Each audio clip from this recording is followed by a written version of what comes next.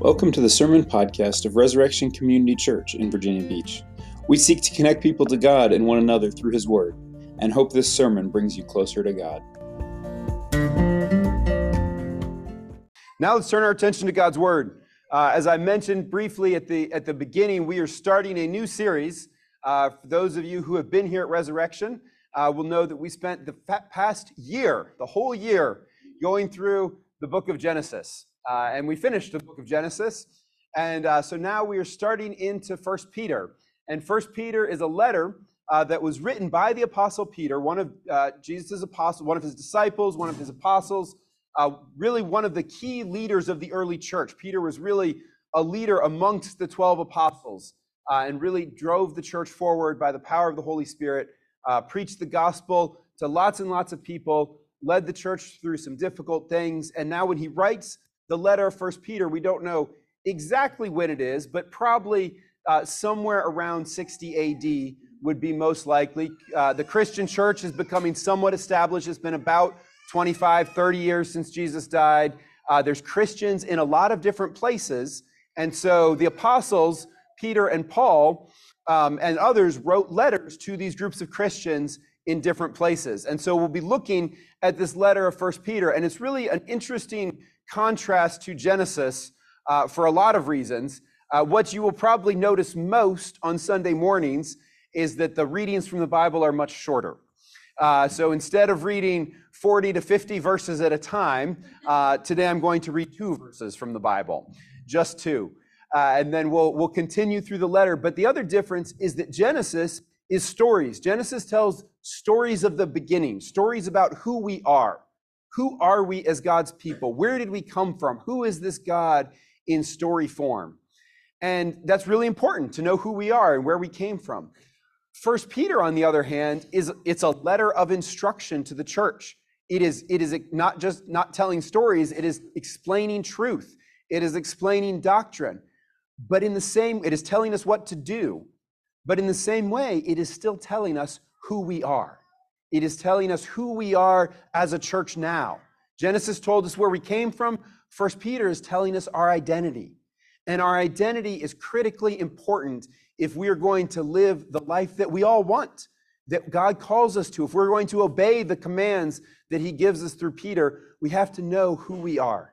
And so this letter of 1 Peter is addressed to us 2,000 years ago, but still to us as the church. And we'll see that more as we dig into it. So I'm just reading 2 verses, just the first 2 verses, because it's so easy in a letter like this to just glaze on by, to hear these things as nice words. You're actually going to hear a lot of words that we use a lot. You can see them on the screen. You can see they're Christian words. They're words that pass through our heads without really thinking about it. So this morning we're going to stop and slow down and think about these words. What do these words actually mean? What is God telling us about who we are in these words? So now let me read from God's word, 1 Peter chapter 1, verses 1 and 2.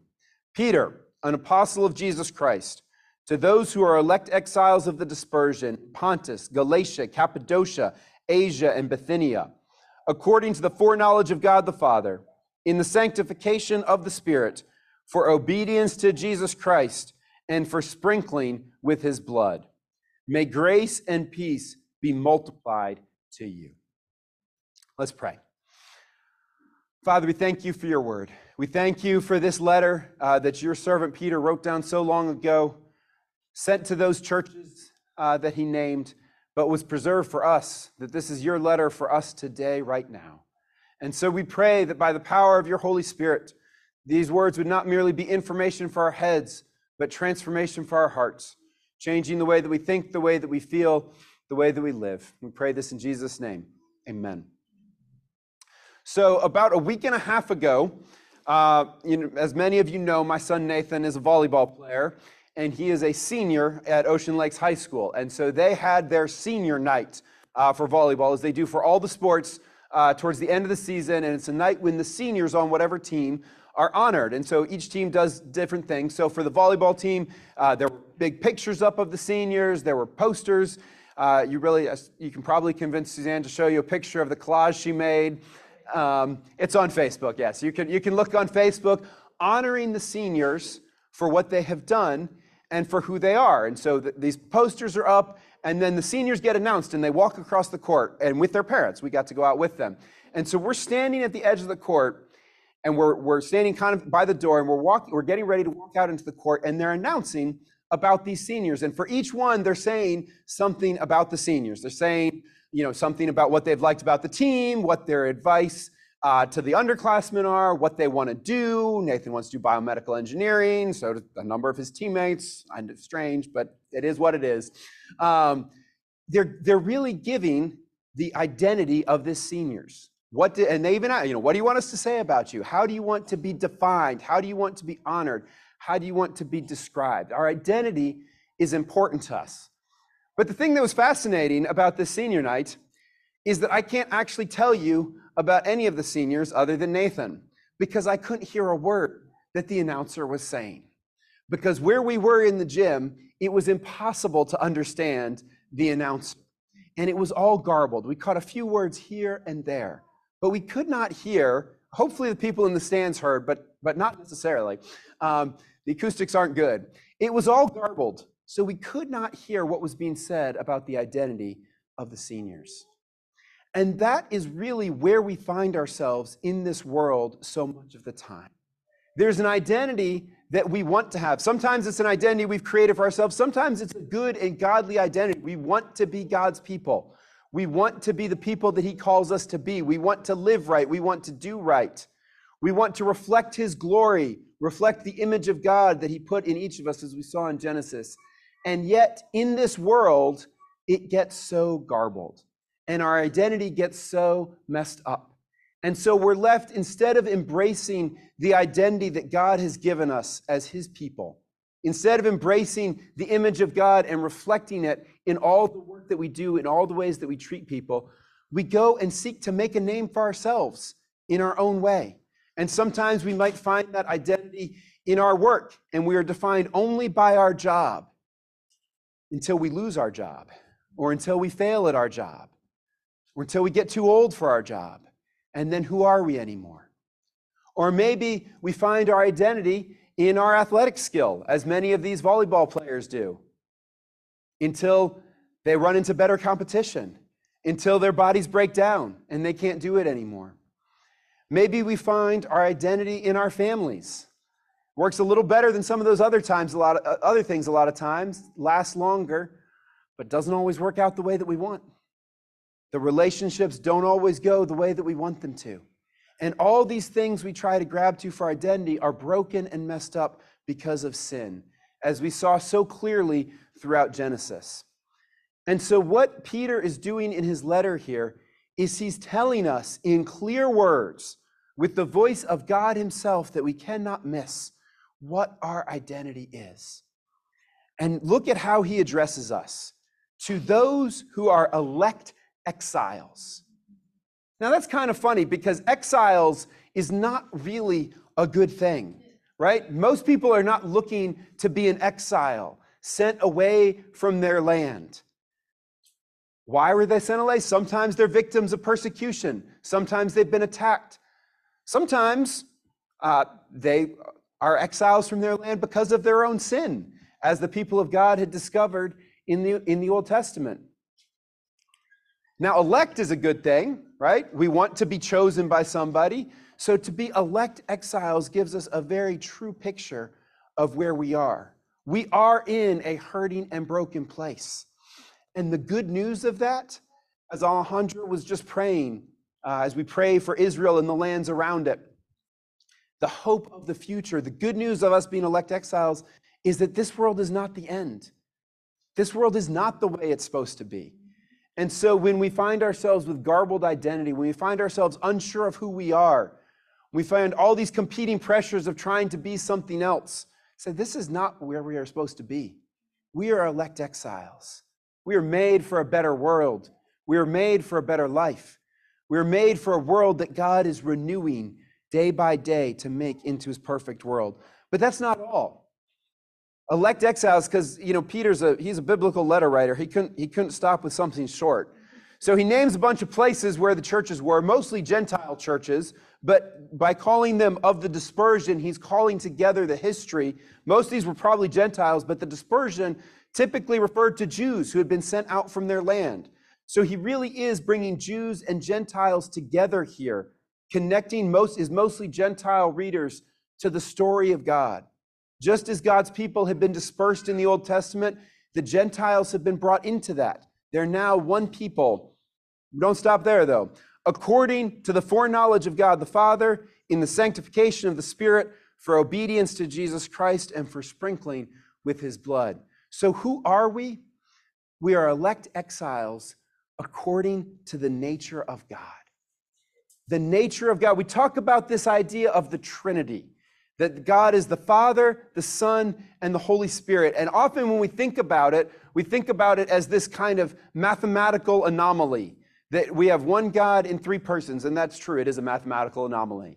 And I don't claim to fully understand it, nor will I try to explain it fully because that would be hopeless. But what's fascinating here is that it is not just a theological concept and anomaly. What's fascinating is that the Trinity is the very nature of God that Peter names in identifying us as who we are. Who are we? What is our core identity? Our core identity is as God's Trinitarian people. We are named by a Trinitarian God. In fact, if you'll give me just a brief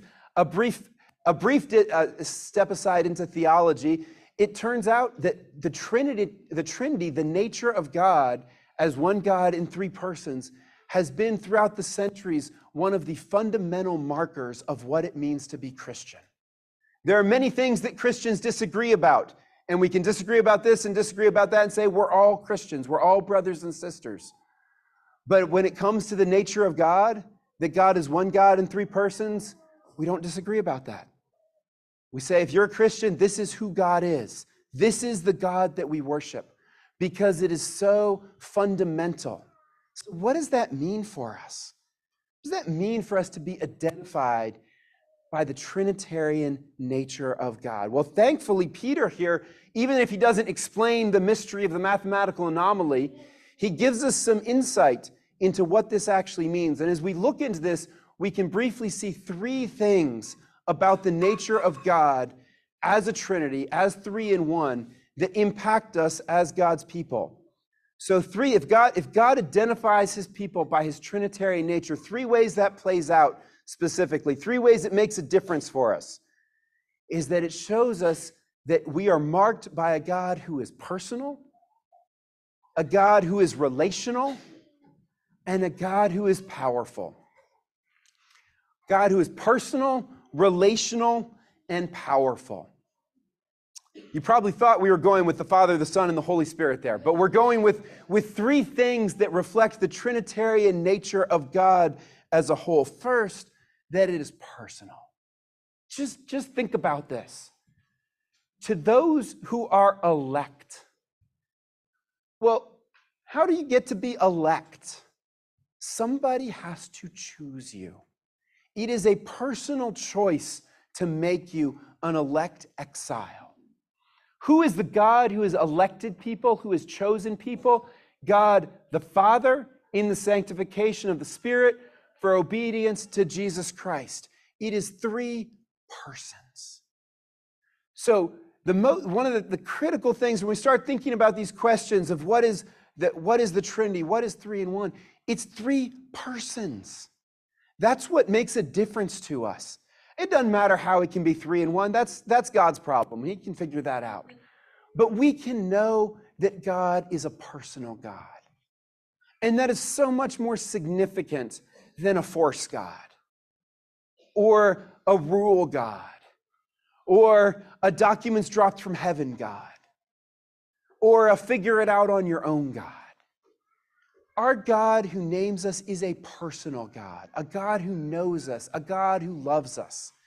And so what does that mean that our obedience comes to? Our obedience is not to a set of rules.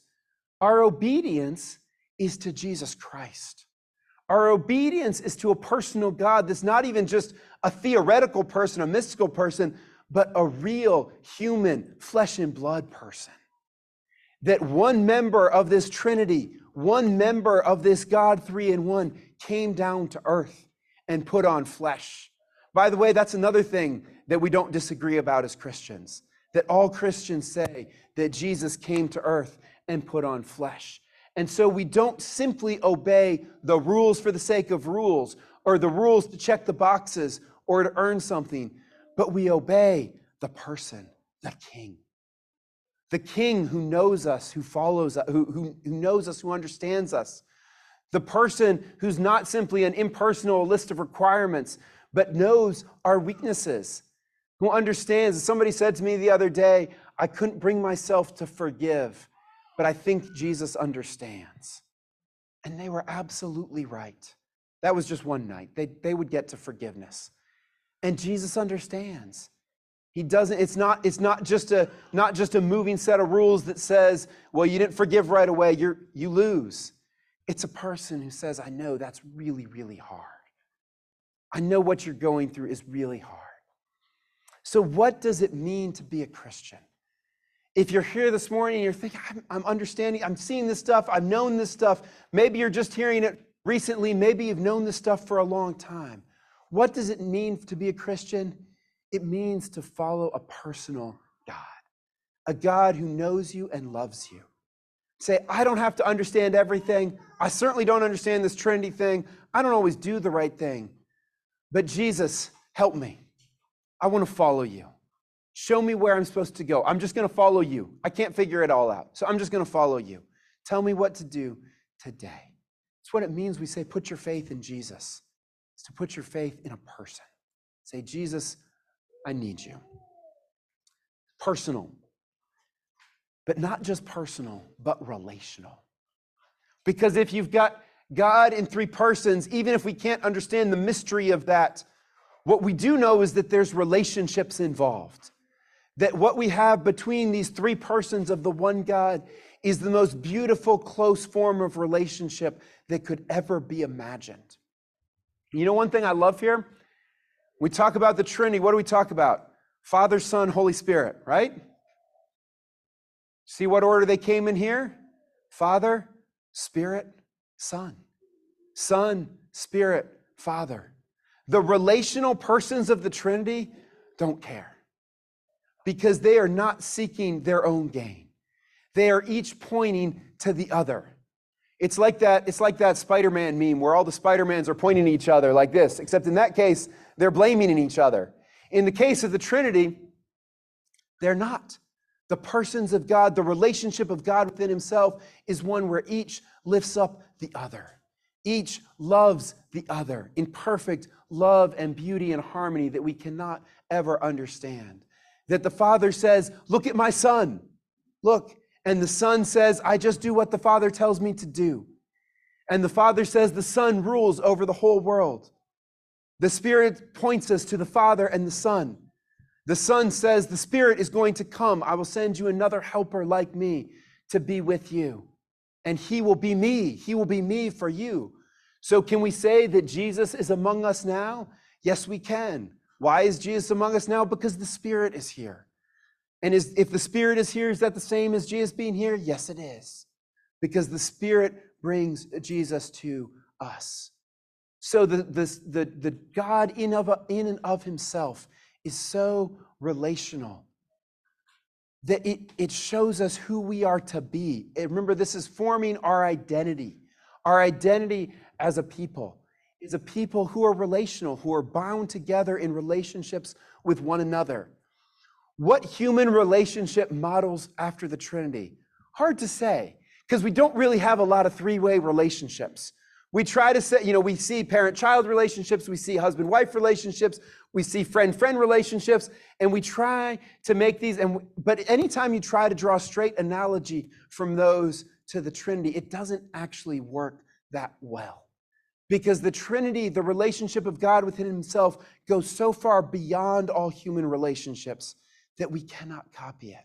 And yet at the same time, that kind of relationship is the model for all human relationships. So how are we to relate to one another? In the same way that the Father relates to the Son, and the Spirit to the Father, and the Son to the Spirit. The relationships in which we seek to build up the other person. We seek to give honor and glory to the other person. We love them so much that we mourn when they mourn. We celebrate when they celebrate. We rejoice when they rejoice. We give glory to others whenever we can. We forgive and forbear. Now, God doesn't have to forgive and forbear because he does nothing wrong. But we forgive and forbear in our imperfect relationships with one another. And I'm not just saying this. Jesus said this. Jesus said this in John 17 when he was on his last night with his disciples and he was praying for them. He said, Father, I pray that they may be one, just as you and I are one. So this comes from Jesus himself to say that this relationship of love and mutual honor and mutual work and sharing together with one another is the way that we are to relate to one another. That sounds great, doesn't it? You love to be full of your life, full of relationships like that. And yet it is not the reality, is it?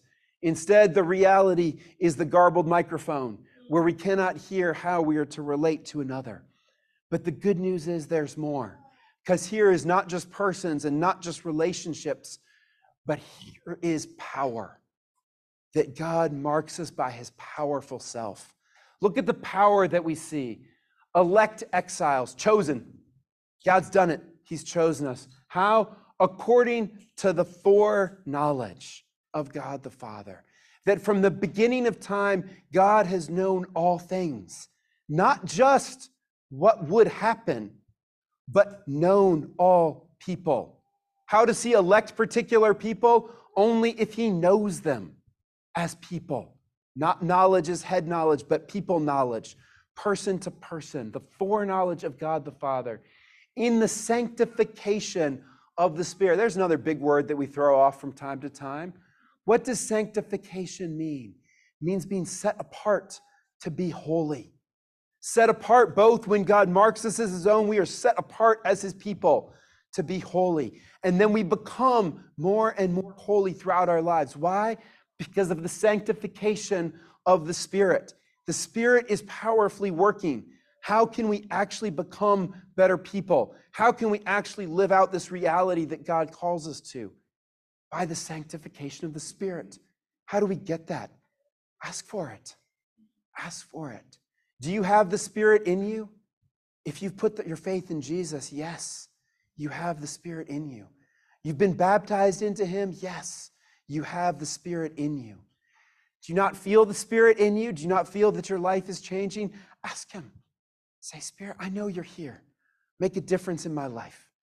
Make me to be a different person. Why? Because I want to obey my King. I want to obey Jesus and I can't do it. Why not? Because I've sinned.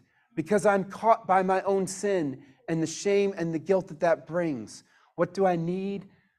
Sprinkling with his blood. Power. Because our sins have actually been dealt with in a real and actual way.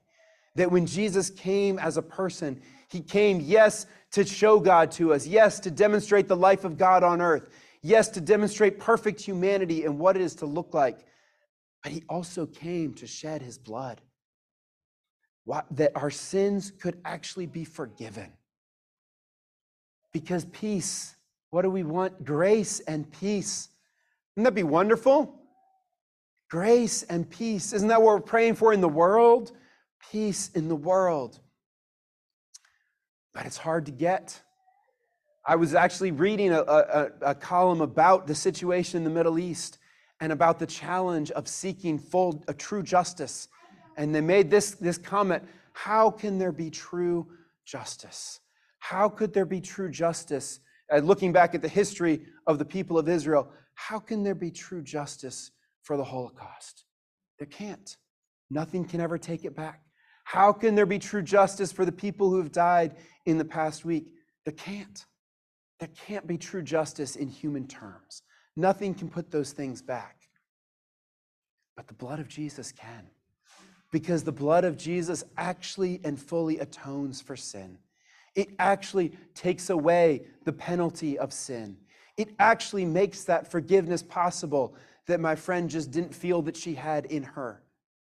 Because it's not in us in human terms, but by the blood of Jesus that he shed for us on the cross and then is sprinkled upon each of us who put our faith and trust in him.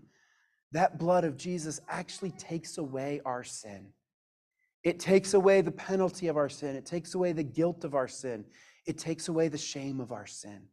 And that means we can actually walk as forgiven people, knowing that our sins have been forgiven, and then we can forgive others because their sins have also been covered by the blood of Jesus. And we can lift all of the horrors and the injustice of the world, whether the big things, the big wars, the big killings out there, or whether the things in our own lives, the hurts that we have suffered from others, the big hurts and the small hurts. We put those all at the feet of Jesus and we say, Jesus, your blood covers. You judge justly. We can't figure this out any more than we can figure out what it means that you are 3 in 1. But if you can be 3 in 1 and personal and relational and powerful and mark us as your people, you can figure out these things so that grace and peace may actually be multiplied in this world.